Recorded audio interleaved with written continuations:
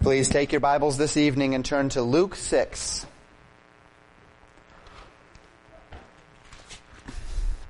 And though it was through circumstances mostly beyond my control, I feel like I need to apologize. From Spirit-Minded to Christ-Like, Part 2. You notice the Part 2 there, and for those of you that are not watching online and just have these things one listed sequentially right after another, you'll notice that it's been a little while since we hit Part 1. It was 3 Sundays ago that we did Part 1, and I did not intend by any means to have nearly a month between Part 1 and Part 2. In fact, I was supposed to preach it the next Sunday morning, but we didn't have church that Sunday due to weather, and then we had Christmas, and so here we are, January 1st, and I'm preaching Part 2 of the message From Spirit-Minded to Christ-Like. Remember the week before that, the last week of November, I guess it was. No, I guess it was the first Sunday in December. I preached about spirit-mindedness and the privilege that we have to be spirit-minded, and we preached that from Luke chapter 6, verses 1 to 26. And then in our second part of our message, we talked about going from spirit-mindedness to Christ-likeness. And the first bit, we talked about being spirit-minded, and then we talked about the reality of Christ-likeness. The reality of Christ-likeness, that we can be Christ-like, that we are commanded to be Christ-like. In that, Jesus taught how to be Christ-like. So, spirit-mindedness, to have the mind of the Spirit, to trust the Spirit, then to become Christ-like. And Jesus said, this is how you do it. And we'll review that in just a moment. And this evening, Jesus is going to reason with us. He's going to rationalize with us. He takes the startling command, which he has just asked us to follow, and then he zooms out that we might understand the bigger picture, to comprehend the very essence of these commands. Yes, we are called to do what we do on the basis of being a disciple of Christ. But what does that really mean? Well, today we learn of that. And as we are picking up very much within the context of what we talked about last time, we're really picking up in the middle of a context. I would like for us to first read the passage that I preached several weeks ago, and then briefly consider the applications that we made that week so that we can kind of get ourselves back up to speed with this rationalization that Jesus Christ will give us this week for these actions. And then we can grasp how it relates to what we learned last time we were in this passage. In chapter 6 of Luke, beginning in verse 27 through verse 38, we read this. Jesus speaking, he said in verse 27, "But I say unto you which hear, love your enemies, do good to them which hate you, bless them that curse you, and pray for them which despitefully use you. And unto him that smiteth thee on the one cheek, offer also the other. And unto him that taketh away thy cloak, forbid not to take thy coat also. Give to every man that asketh of thee, and of him that taketh away thy good, ask them not again. And as ye would that men should do to you, do ye also to them likewise. For if ye love them which love you, what thank have ye? For sinners also love those that love them. And if ye do good to them which do good to you, what thank have ye? For sinners also do even the same. And if ye lend to them of whom ye hope to receive, what thank have ye? For sinners also lend to sinners, to receive as much again. But love ye your enemies, and do good, and lend, hoping for nothing again, and your reward shall be great, and ye shall be the children of the highest. For he is kind unto the unthankful and to the evil. Be ye therefore merciful, as your Father also is merciful. Judge not, and ye shall not be judged. Condemn not, and ye shall not be condemned. Forgive, and ye shall be forgiven. Give, and it shall be given unto you. Good measure, pressed down, and shaken together, and running over, shall men give into your bosom. For with the same measure that ye meet withal, it shall be measured to you again." That was the passage that we preached on last time we were in this text. That was the concept that Jesus Christ was teaching. Christ-likeness, this is what it means to be Christ-like. We go from having that spirit-mindedness of recognizing that this is what we want to do, of recognizing that the spirit is more important than the material, that we pursue the spiritual, even at the expense of the material, even at the expense of what our senses see. We pursue that of which the Spirit teaches. And then he says, how do we do that? Well, we just read how we do that. We love our enemies. We're kind to those that hate us. We do good to them. We pray for them. We are thankful. We are merciful. We judge not. We condemn not. We forgive. We give with all of our hearts. And as we do so, we find Christ-likeness. That's the how.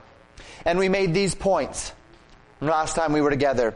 First, be Christ-like in love. Yield your rights to God's authority to avenge. Second, be Christ-like in generosity. Yield your right to things. Third, love your enemies. Love the household of faith even more. And fourth, free yourself from the responsibility and arrogance of judgment and condemnation. And here we are, having been called to love and to give and not to judge. We've been called to do so because in doing so, we are different. We're exhibiting God tendencies, Christ-likeness, rather than the tendencies of man. Now, as we pick up in our text today, Jesus will continue. And he's going to begin to rationalize, reason with us as to why this is what we want, why this is what we ought to pursue. And he says this in verse 39. And he spake a parable unto them. Can the blind lead the blind? Shall they not both fall into the ditch? Can you see the connection between Jesus' parable here, just this brief parable about the blind leading the blind, and the warning against judging as we defined it last time we were together? Can you see how you and I, as fallible human beings, laden with our own sin nature, our own problems, fail to meet the standard for judging someone else? Can we, as those who have our own blind spots, truly lead the blind out of their own pit on our moral judgment alone? Now, this is part 2. I'm preaching on the assumption that you were here and you remember part 1. But let me remind you that this does not mean that you cannot call sin, sin.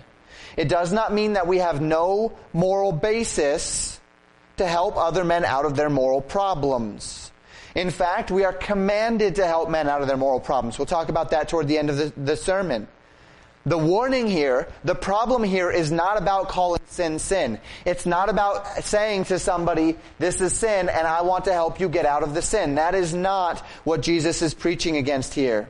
It is about any man claiming a moral superiority over another man and so becoming his personal judge, his personal moral arbiter.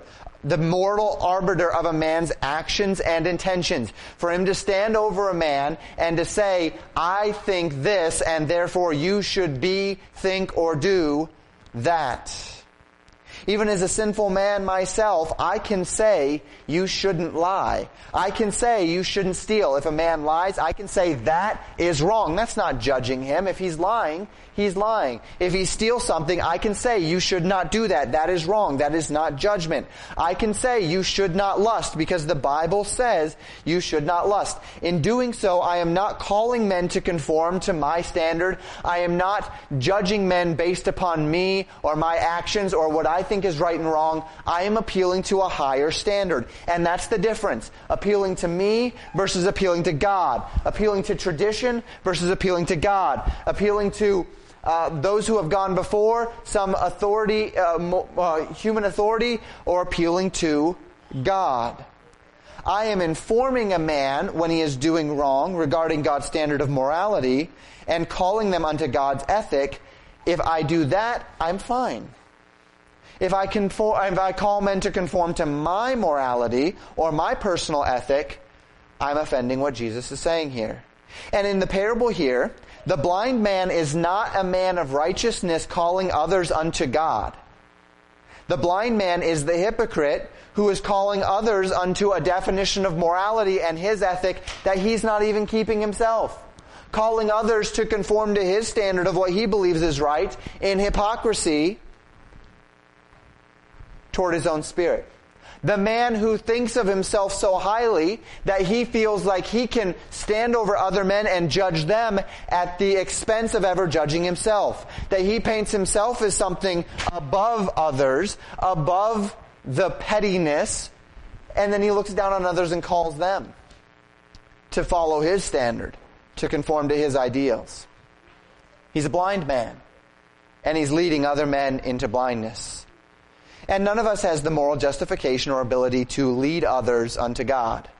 Because as Isaiah 53:6 says, and we memorized last month, all we, like sheep, have gone astray. We all have a blindness within us called sin. And so it is not I who leads men unto righteousness, but rather God's Word, the light of God's Word.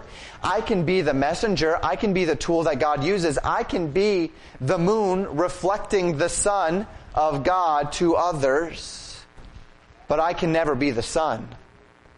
The problem that Jesus Christ was trying to pinpoint here was men who thought they were the sun, who thought they were the light, who thought they were right with God by their own moral reckoning and their own moral standing, and then were seeking and demanding really that others conform to their moral reckoning and their moral standing in order for those men to be righteous, which is them being blind to their own sin and rather highlighting what they felt they did right and then calling others, ignoring any sin except for the ones whereby men could conform to their ethic. God spare us from thinking that we have something to offer this world other than simply to point them to the truths of the inspired Word of God. God spare us from thinking there's anything in us, anything good, anything worthwhile that is not directly related and pointing back to that which God has done or that which God is.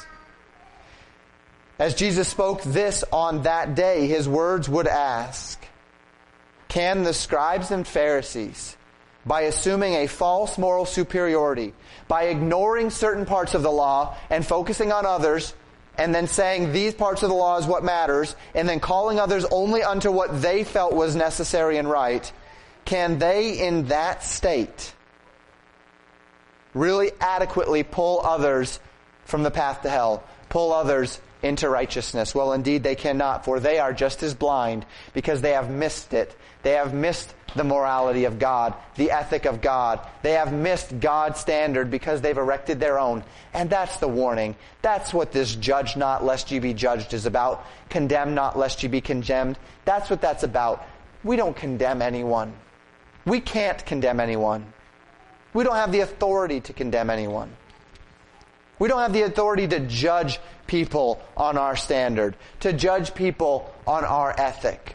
The best we can do and what we are called to do is point them to the great judge and allow him to judge. But we can go back even deeper into the context. Can you or I, by following the same spirit of the world, a spirit which only loves those who love us, a spirit which only lends to those of whom we expect to get back, a spirit which is only good to those who are good to us, can we, having that spirit, really lead others out of the blindness of their own lives? Can we, by conforming ourselves to the same standard of the world, really think that we're calling anyone out of the world? Can we as God's people, when we gossip about others, when we bicker, when we argue, when we have our little cliques, when we get into our little groups and we do everything that the Bible tells us not to do, can we really say that then we are positioned properly to lead others out of their own moral failings? To lead others out of their own problems? Much to the contrary. Jesus says this in verse 40. The disciple is not above his master, but everyone that is perfect shall be as his master. This is very important. The disciple is not greater than his master. Neither you nor I can improve on the system which God has created. Neither you nor I can assume that if we forge a path different from the one which Jesus trod, that we can expect a better result in the eyes of God than what Jesus taught. You don't have to believe that Jesus You don't have to believe what Jesus is teaching here, You don't have to invest in this lifestyle of faith which sets aside all expectation of human nature and pursues the ideals of the heavenly. But if you do refuse this teaching, these ideals, just don't fool yourself into thinking that you have found a better way than God's way. And this is what the scribes had done. This is how they became blind leaders of the blind. This is how they became those judges that Jesus said, judge not. This is how they became the condemners that Jesus said, condemn not. It was not because they were upholding the word of God and pointing others to the truths and allowing the truths of God to judge the hearts of men. It was because they had lifted themselves up and said, we have a way that we think is best. We have a system. And they had created a system. They had erected a system, a series of traditions through which they had convinced themselves that they'd figured out the formula for pleasing God. And they, in the flesh, fulfilled this formula and said, now I'm right with God, even though their hearts were so far from Him. They erected rules and regulations and demanded that all who say they love God follow them, and mercilessly judged anyone who did not live up to their standard. And in doing so, they, blinded by their own self-righteousness, stood in their metaphorical ivory towers, attempting to lead others out of their darkness and into the light. But they were leading others out of their darkness into a different darkness.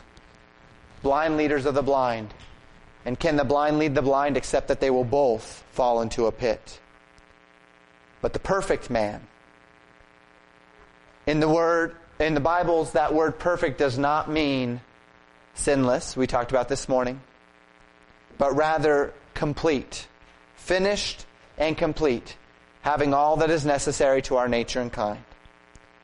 The perfect man is not the man who has attained the height of human perception and domination over his culture so that he has cowed everyone around him into moral cloning of himself. The perfect man is not the man who has gone out on his own and successfully created a system whereby he can judge himself and others. The perfect man is the man who has become most like his master. The perfect man is the man who has become most Christ-like. And what is Christ-likeness? That's what we talked about last time in part 1. Love your enemies. Do good to them that hurt you. Pray for them that would despitefully use you. Be good, be kind, be merciful, be loving, be forgiving. That is Christ. The perfect man is not the man who comes to church every week with a suit and tie on. The perfect man is not the man who's thrown away his TV. The perfect man is not the man who lives this super high moral code. Those aren't necessarily bad things. But the perfect man is the man who is most like Christ. You cannot be better than when you look like the master. The disciple is no better than his master. He is not above his master. Everyone that is perfect is as his master. That is perfection. And as we learned in verses 35 and 36, our God is kind even to the unthankful. He is merciful to all. And so let us reason together. Rationalize with me this evening. How is it that you can be perfect? That you can find success? That you can be what pleases God? How is it that we can be most spiritually successful? It's not through a rigid set of moral standards by which we judge ourselves and others. Though moral standards are not bad. Please don't get me wrong. Please don't take me out of context. Please don't miss it. Standards are not bad. Morality is important. Standards are important. I've preached on that too. But what makes us what God wants us to be is when we reflect the character of our Lord and Savior, Jesus Christ. And so Jesus illustrates in verses 41 and 42. Why beholdest thou the mote that is in thy brother's eye, but perceivest not the beam that is in thine own eye? Either how canst thou say to thy brother, Brother, let me pull out the mote that is in thine eye, when thou thyself beholdest not the beam that is in thine own eye? Thou hypocrite, cast out first the beam out of thine own eye, and then shalt thou see clearly to pull out the mote that is in thy brother's eye. Jesus is speaking directly against a religiosity, a method of religion that the scribes and the Pharisees had become a part of, that we have seen in every generation all the way through till today, where they lived in complete rejection of the principles of God while seeking to uphold some standard of morality that they had themselves defined. Things such as loving thy neighbor, don't worry about that. Giving to the needs of others, no, they didn't worry about that. And yet they had such a strict moral code. Simultaneously treating others negatively on the basis of their offenses against the traditions of the elders. They had erected this moral code, and this moral code was not a moral code that reflected God. It was a moral code that reflected a false God. The image that they had erected that they called God. Their own understanding. Whether we want to call that God tradition, or whether we want to call that God the very law of Moses itself, whatever we want to call it, they were serving a false God in the name of God, erected around the standards that God had set up in the Old Testament for them. Then they walked around in their world, classifying others on the basis of their fallible system of judgment. So that a rich man was inherently a godly man, not because of what he did or didn't do, but simply because he was rich, and that must mean God was blessing him. So that the poor man, or the sick man, the man who had a terminal illness, or the man who had no money, must have by nature been an ungodly man, not because of what he did or didn't do, not because of his actions or his heart, but simply because he didn't have money, or simply because he got sick. They were judged on that basis. The widow and the fatherless were neglected as outcasts of society, even though God said pure religion and undefiled is to minister to the fatherless and the widows. Even though God had commanded them all throughout the Old Testament to minister to the fathers and widows, they said if you're fatherless or if you're a widow, there's a problem with you. Because you failed to live up to our standard. Not God's standard, but the standard of self-righteous moralization that they lived under. The offenses of the multitudes were minor. Yet all the while the offenses of the scribes and the Pharisees were great. But they could not see it because they were so caught up in the offenses of others that they could not see their own. And this is what we call hypocrisy. Saying one thing while doing the opposite. Judging others for their sins while ignoring your own. And this is why Jesus warned us against judging others or condemning others. For indeed, we are all worthy of judgment, aren't we? We are all sinners. We all fall short of the glory of God. Jesus says, if you want to see clearly enough to pull the mote, a mote would be like a little splinter. If you want to see clearly enough to pull the mote out of your brother's eye, and notice Jesus doesn't say ignore the mote in your brother's eye. Pretend like the mote doesn't exist. Don't pretend like sin doesn't exist. That's not being non-judgmental. That's not being non-condemning. It's not hypocritical for me as a sinner who has my own problems to stand up here and say, this is sin, whether I'm doing it or not. It is hypocritical if I say to you, what you're doing is sin, but what I'm doing, even though it's wrong, is okay. Because I don't think this is as big as that. Jesus said, if you want to see clearly enough to pull the mote out of thy brother's eyes, first get the beam out of your own. Yes, it's our privilege as followers of the true and living God to live a life where iron sharpens iron, to hold one another accountable, to help each other out of our sin, to state that sin is sin. Jesus is not saying we can't, and indeed, He's not saying that we should not. What He is warning about is the danger of looking at others, seeing those things which we perceive to be offenses by our own judgment, and as a way of ignoring our own sin, tirelessly devoting ourselves to shaming and guilting men out of those actions which we deem wrong. This is the man who goes about constantly berating the sodomite, constantly tearing people down who are dead in their trespasses and sins for doing the very thing that their nature inclines them unto, which is sin, while simultaneously ignoring his own adultery or lies or gossip or gluttony. It's the man who ignores his problems so that he can simply look at the problems of others. It's a man who, if I may put it in a better way, it's a man who looks at the problems of others so that he can ignore his own problems. So that he can feel a moral superiority that dulls his conscience against his own downfalls, against his own problems, against his own moral failings, against his own needs. And if you or I use the sins of others as a personal anesthetic to conviction for our own sin, in other words, if you or I use our judgment, use looking at other sins in order to make us feel better about our own so we don't have to think about our own problems, well then we're blind leaders of the blind.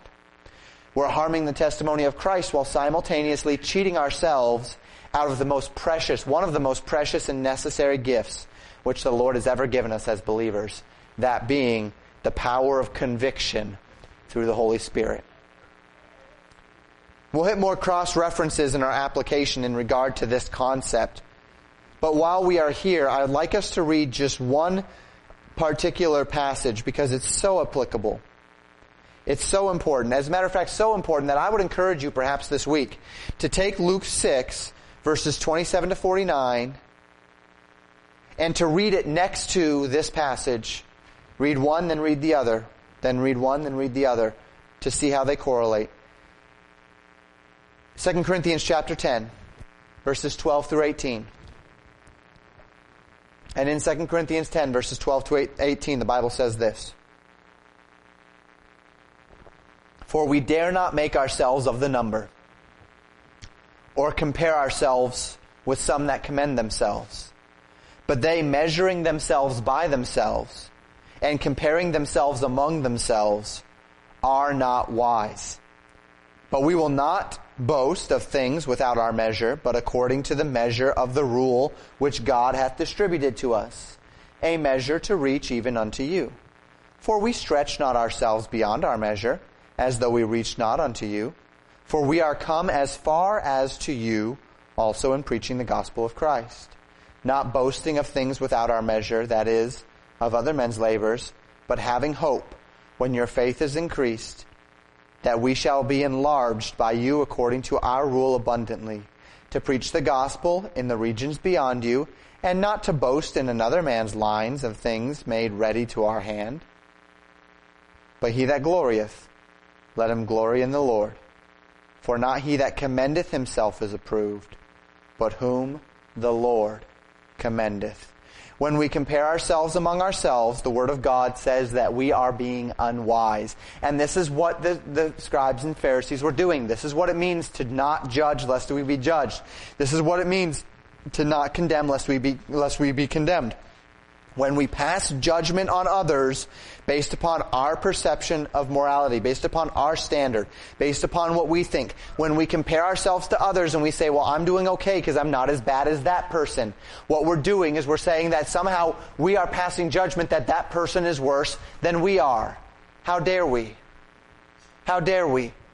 How dare I pardon my own sin by looking at someone whose sins we perceive as worse and saying, well, at least I'm not that person. At least I'm not as bad as them. And so I feel better about me because I'm not as bad as them.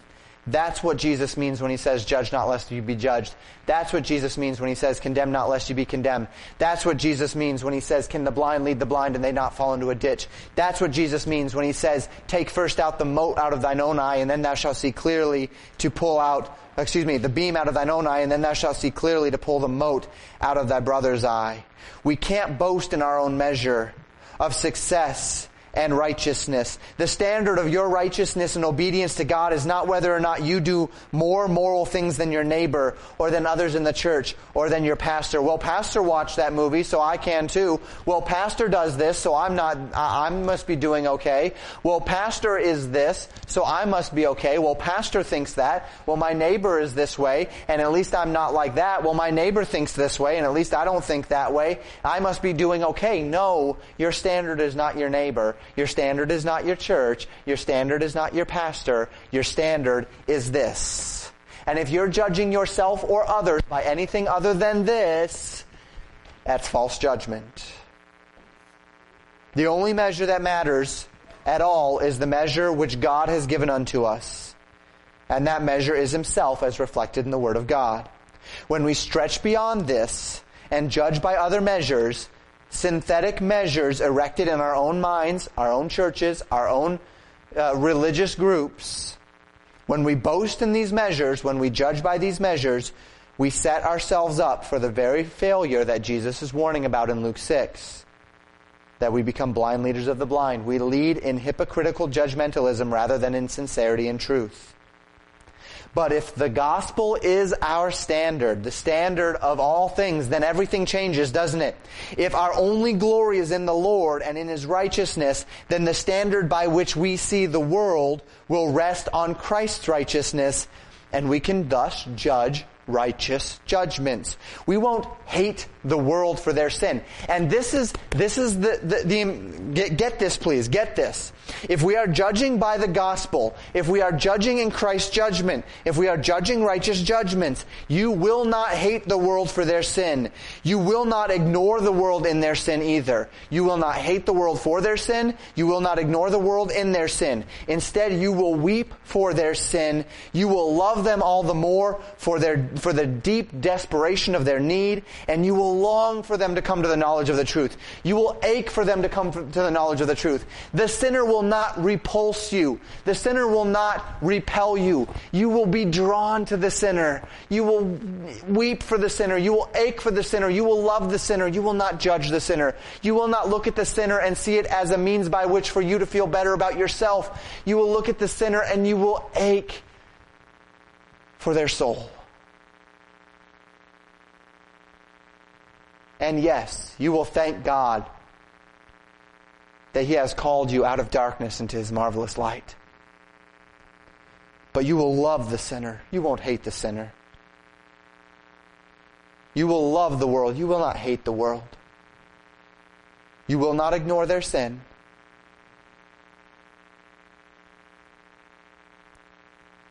Likewise, we won't hate the brethren for their shortcomings. We won't shame them for their faults. We won't create an atmosphere where people feel like they can't come to church and tell people how they're doing, or their problems, or their needs, or their downfalls, or their failings. We will weep for them. We will love them all the more, and we will be determined to help them out of their shortcomings as fellow heirs to this grace of life. That's what this mindset, that's what a love and a loyalty to the gospel will do. And all the while, our only glory will be when men and women, or when we ourselves, are found in obedience to the Word of God. For this is what the Lord commends. And it is in those of whom the Lord is pleased.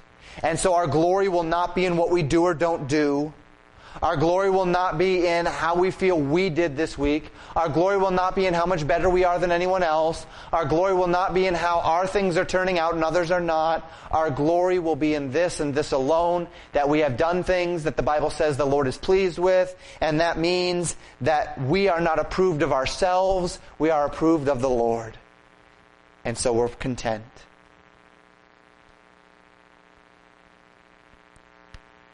We continue in verses 43 and 44 because we simply must. Jesus says, "For a good tree bringeth not forth corrupt fruit, neither doth a corrupt tree bring forth good fruit. For every tree is known by his own fruit. For of thorns men do not gather figs, nor of a bramble bush gather they grapes." Jesus spoke to these men and women. The self-righteous among them would be saying something to this effect. Jesus doesn't understand.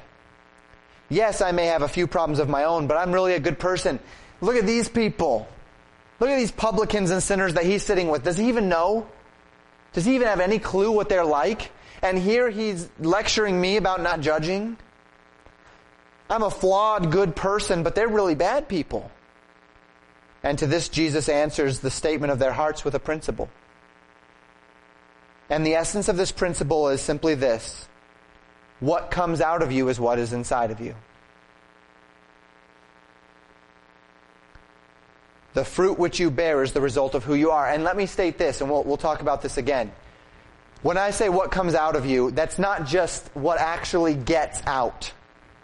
what bubbles up to the surface, what you think but don't say, that's still in you. That's still coming out of you. That's still there. The first thing that comes to your mind that you would never say because that would be rude and horrible and not Christian, it still came to your mind. We'll talk about that more in just a moment.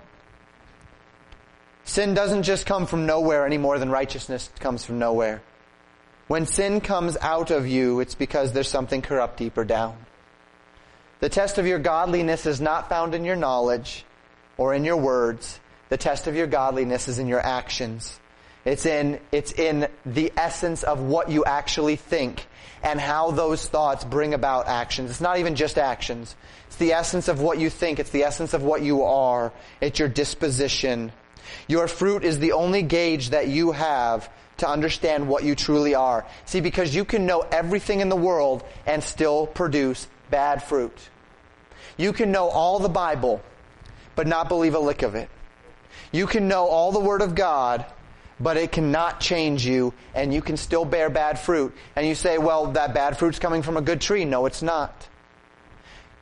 You might be a tree full of knowledge, but you're not a good tree if you're not bearing right fruit. Who you are is evidenced in what you are. And this is a difficult concept for any of us to comprehend. You know, every week I go to the jail and I sit across from people, many of whom are engaged in all manner of vile wickedness, but who will attest to me that they're really good people. And they say things to the effect of, oh, well, that's not really me. The person I am when I'm on drugs, that's not really me. Being a drug addict, that's not really me. Beating my wife, that's not really me. These things that I'm in jail for, that's not the real me. And see, what they're saying is that there's a part of them that they know that wants to do right, and that they feel like that's the real them, and the part that's doing things and thinking things is not them. But that's not how it works, is it? They're in jail because that is them. They're in jail because that is them. You are who you are. If you lie, you're a liar. You can say, well, yes, I lie, but that's not really who I am. But that's not true. All you're saying is that you are an apple tree producing oranges, and we all know that that's preposterous. You can steal and say, yes, I steal, but I'm not a thief.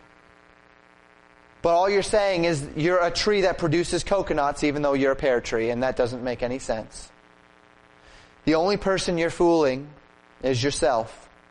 And that means you're blind. And if you try to lead others, you're a blind man leading the blind. And you're both at risk of falling into the ditch. Men do not gather figs from thorn bushes. Men do not gather grapes from brambles. We'll talk about that more in our application. Continue in verse 45. Jesus says, a good man out of the good treasure of his heart bringeth forth that which is good. And an evil man out of the evil treasure of his heart bringeth forth that which is evil. For out of the abundance of the heart the mouth speaketh. A man of purity who is living in spirit-mindedness and assuming Christ-likeness, though certainly not a perfect man, will, as he abides in the vine that it is Christ, bring forth that which is good. Not just in his actions, but in the thoughts that compel his actions. I can be a dirty man, an evil man, and stop just short of actually doing all the vile things that I think and imagine in my mind. That doesn't make me any cleaner, does it? Doesn't make me any cleaner. Just because I don't do it. An evil man out of the evil treasure of his own heart, as he abides either in the world, the flesh, or the devil, will bring forth that which is evil. You can't cheat the system, for out of the abundance of your heart the mouth speaketh. What comes out of you is a reflection of what is in you. And for some of us today, this should be a wake-up call. A sobering reminder that we are not what we think we are, perhaps not where we want to be. Because who we are speaks for what we are. And what we are speaks for who we are. The fruit of our life speaks against us, even when our own mind seeks to convince us that we're doing okay. Listen to the words of Jesus here. He calls for each of us to examine the fruit of our life to determine where we are, where we abide. If the things that come out of our life, if the things that bounce around in our mind, if the things that consume us are lusts and envies and selfishness, and lies and gossip and theft and immorality and covetousness, it's because that is what your heart is. And there's something terribly, terribly wrong with your spiritual life. We can't have it both ways. We can't be sure of our own righteousness while out of us is flowing evil. We can't say that we are really a good person that pleases the Lord when the fruit of our lives is anything but right.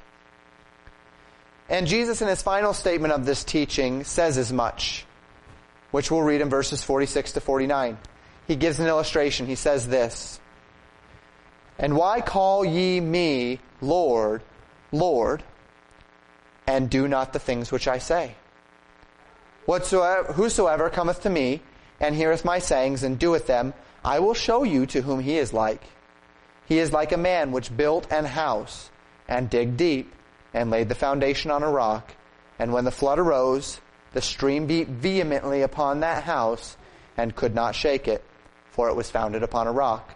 But he that heareth and doeth not is like a man that without a foundation built an house upon the earth, against which the stream did beat vehemently, and immediately it fell.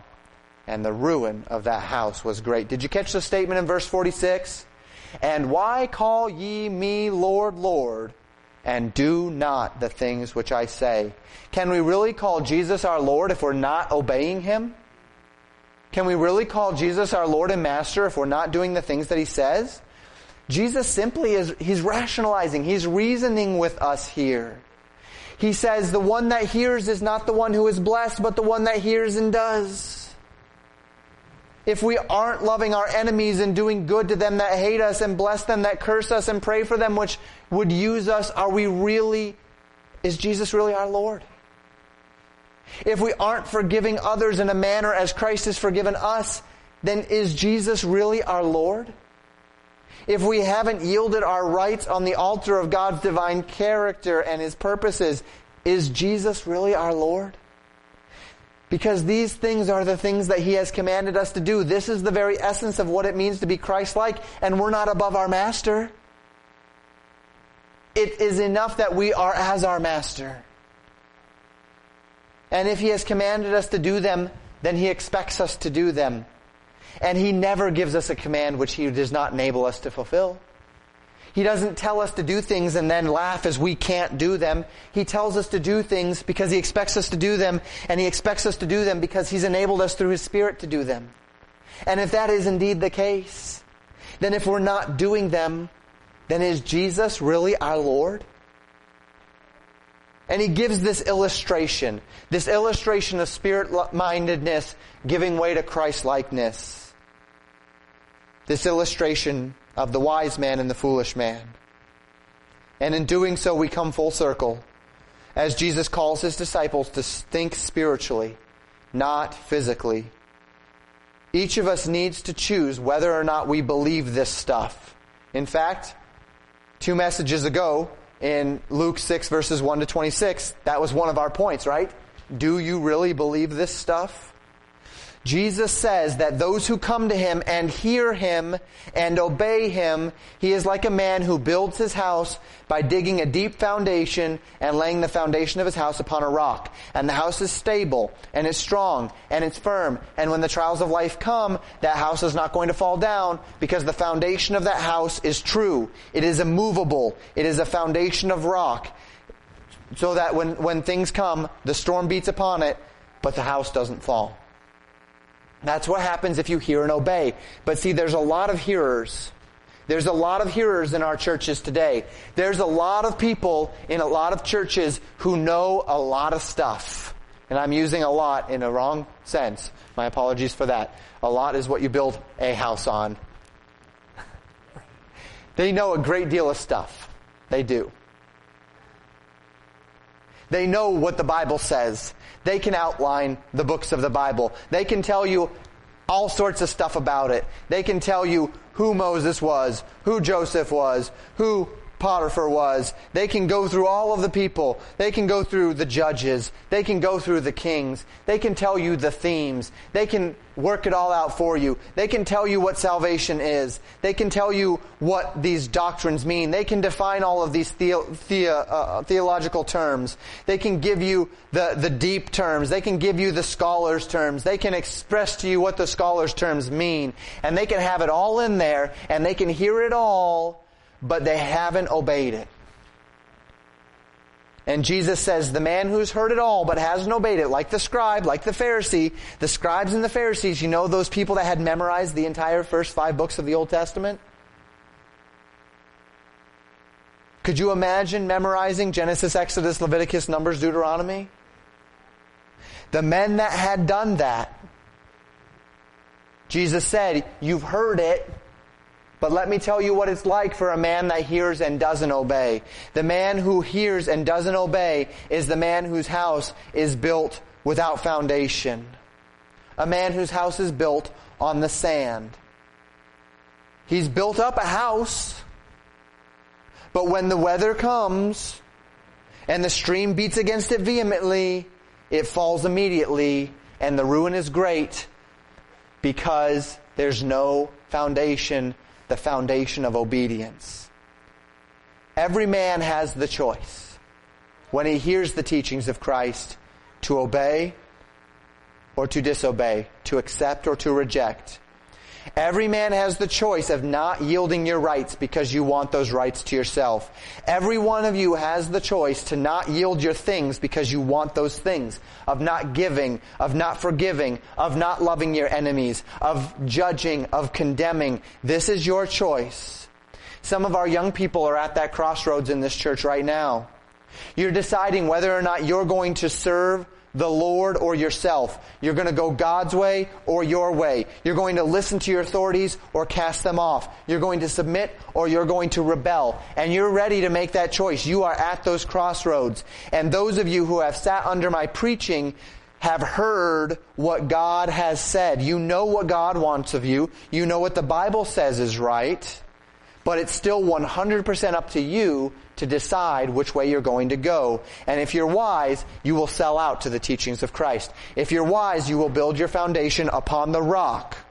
And that rock is Christ. And you will rest yourself on that foundation, and you will build upon it. And when the storms of life come, you will be strong and you will endure. But then there's some of you who have heard it all.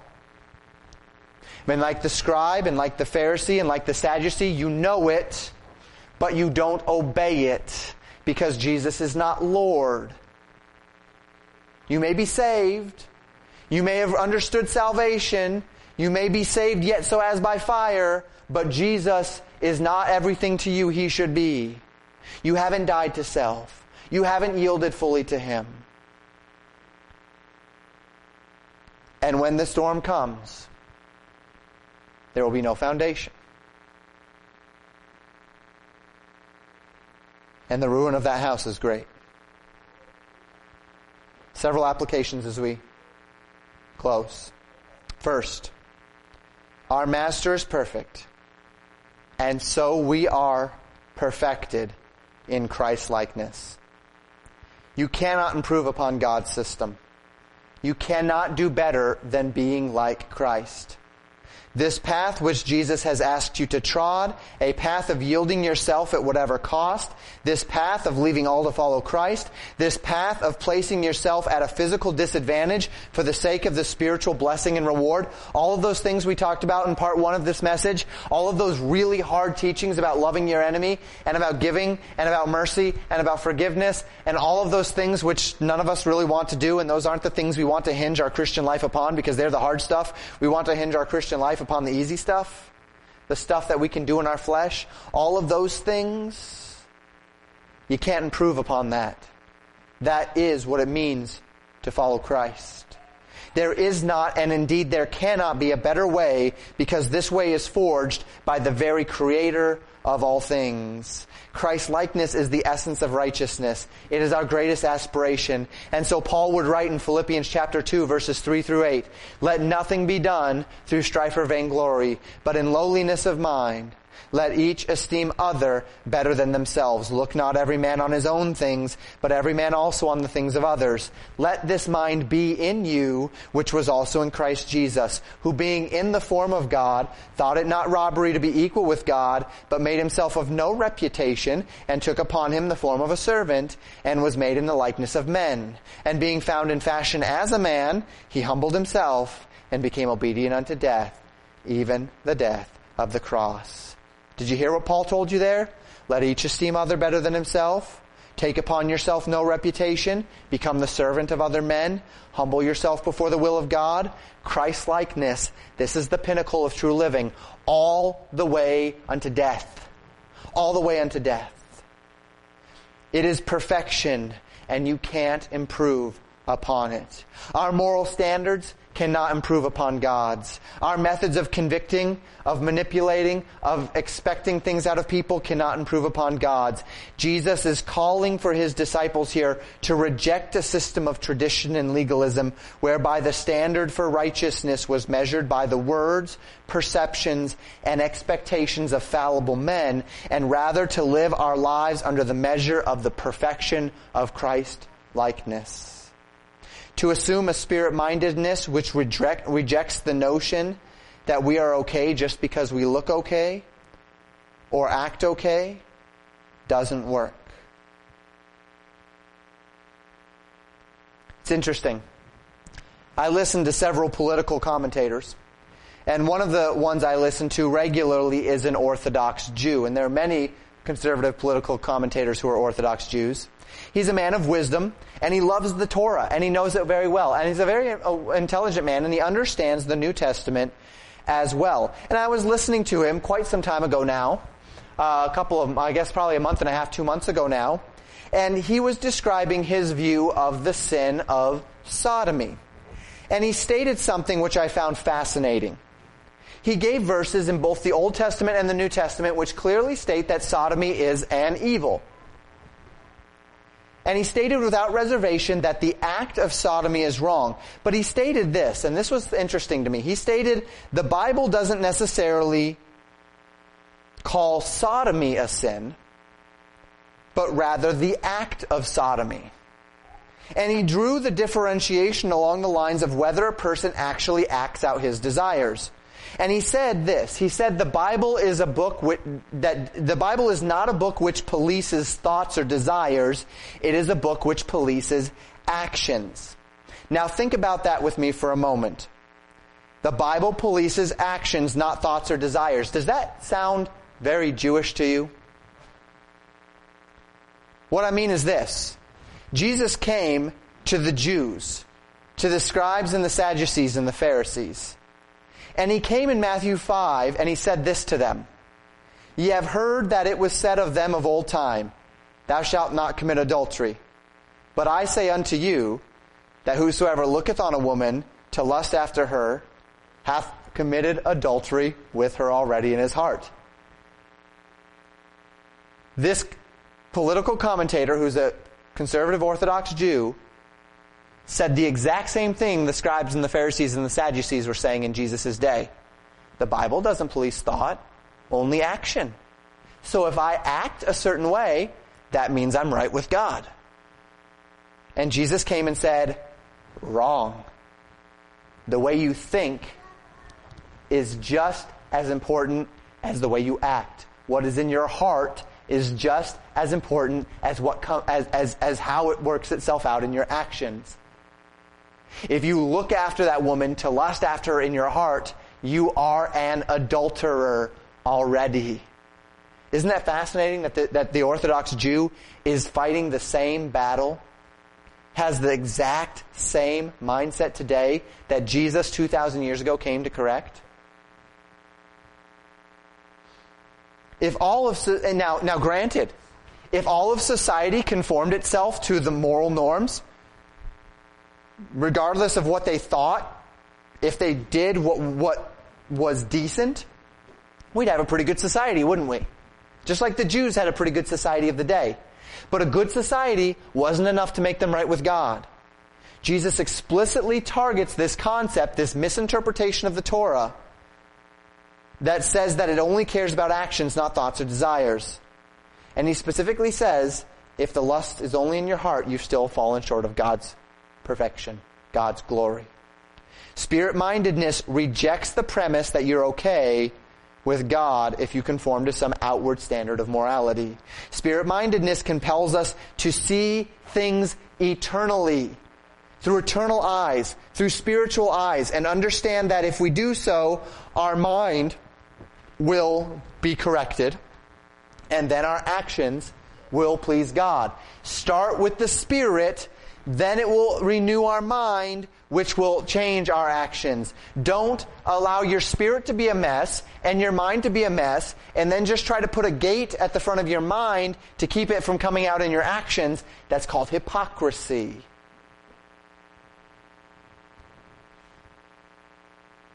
We can't improve on Christ's system. The disciple is not above his master. So what does that mean for us? Well, our second point. Refuse hypocritical judgments. Rest in God's judgments, lest you undermine your testimony and lose out on ministry.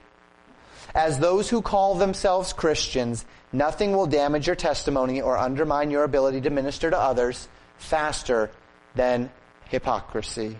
Hypocrisy is saying one thing but doing the opposite, living one way while claiming to live another, saying one thing, thinking another.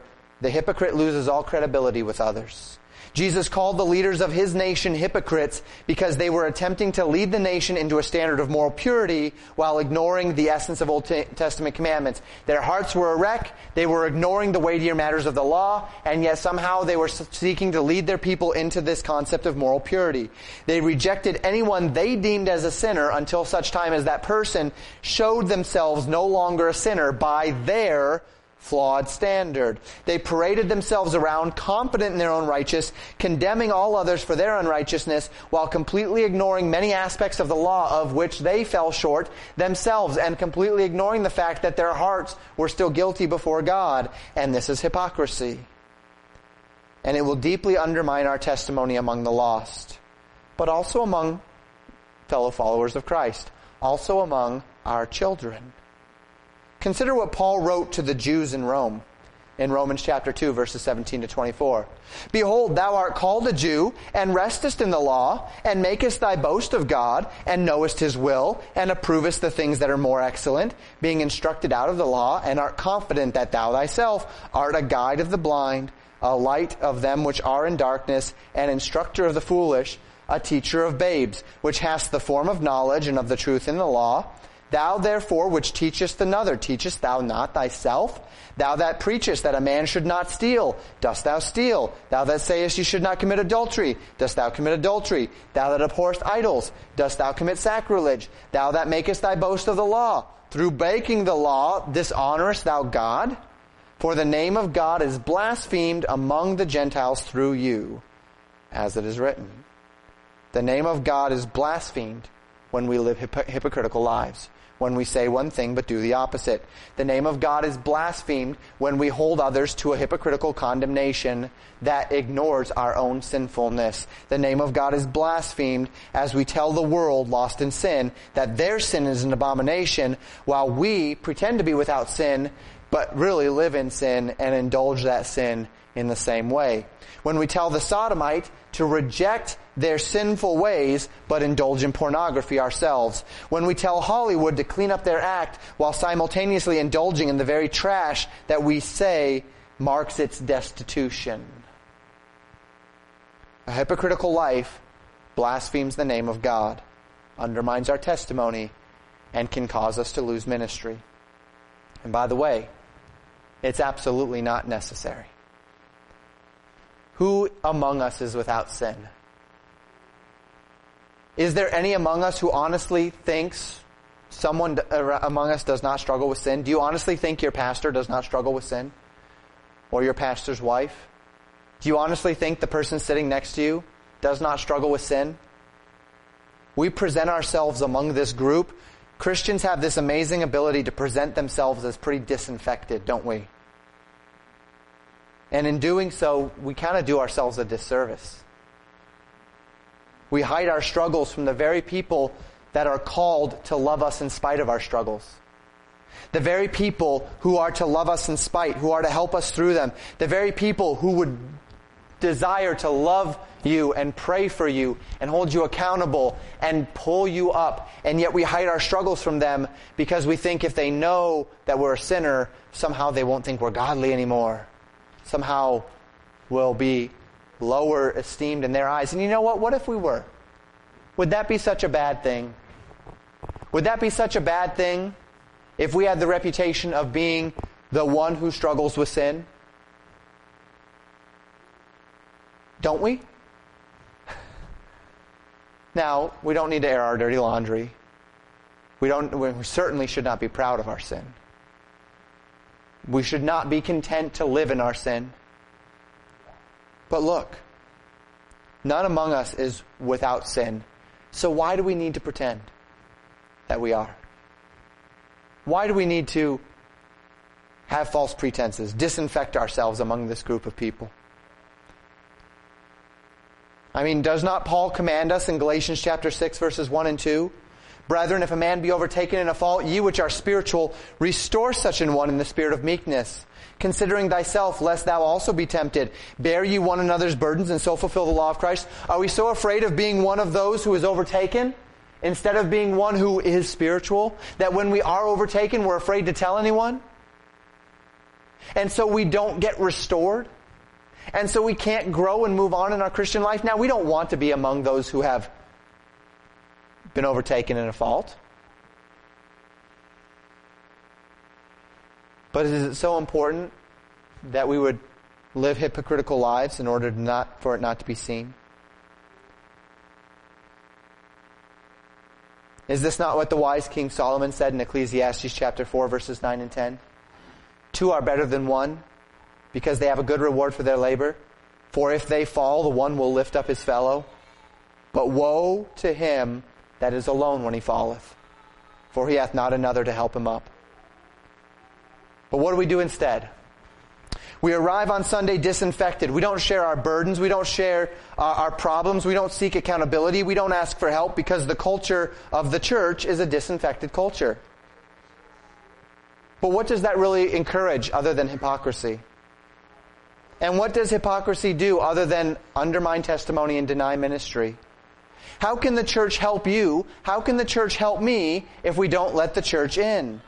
And why would anyone let the church in if all we're going to do when we let the church in is be judged or condemned or rejected or looked down upon for the very things that everyone else is struggling with also? And so the church stagnates, and this culture of hypocrisy grows, and the loss is great. Refuse hypocrisy, brethren, in all of its forms, either to judge or to live. But if we will judge ourselves, the Bible says we should not be judged. So while we purpose not to compare ourselves among ourselves to hypocritically judge others, we also understand from the Scriptures, namely 1 Corinthians 11, verse 31, that if we would judge ourselves, we would not be judged of God. That if we correct ourselves, then we don't have to be chastened of the Lord. If you judge yourself, if you search your own heart, find where you stand, not before men, but before God, find it whether the good tree is bringing forth good fruit, then you will not be judged. And that brings us to our third point. If you are connected to the good tree, look, you will bring forth good fruit.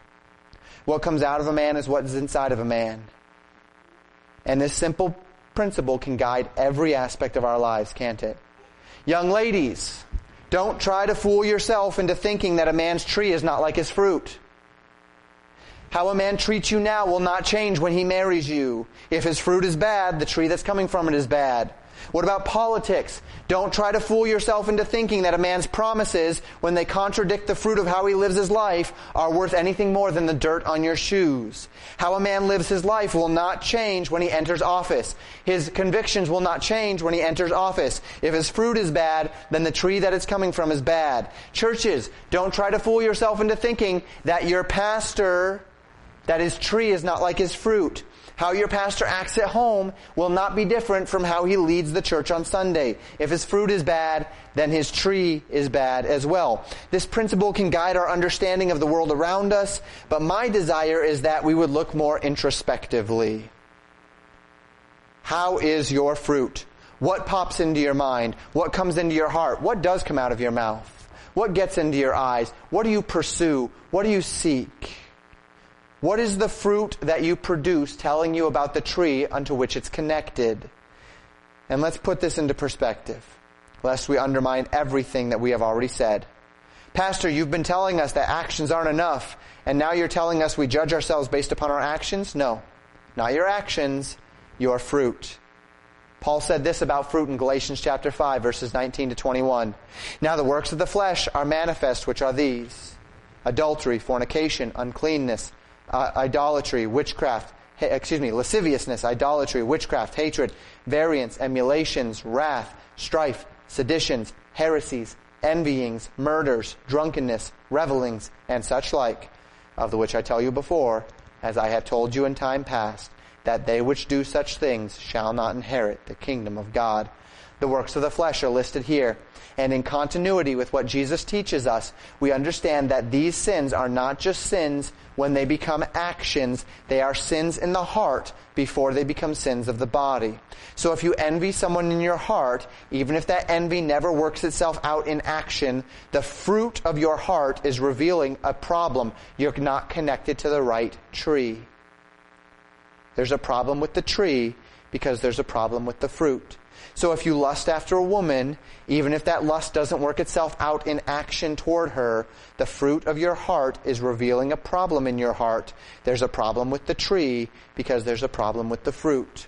On the other hand, Paul teaches in verses 22 and 23 of Galatians 5, but the fruit of the Spirit is love, joy, peace, long-suffering, gentleness, goodness, faith, meekness, temperance. Against such there is no law.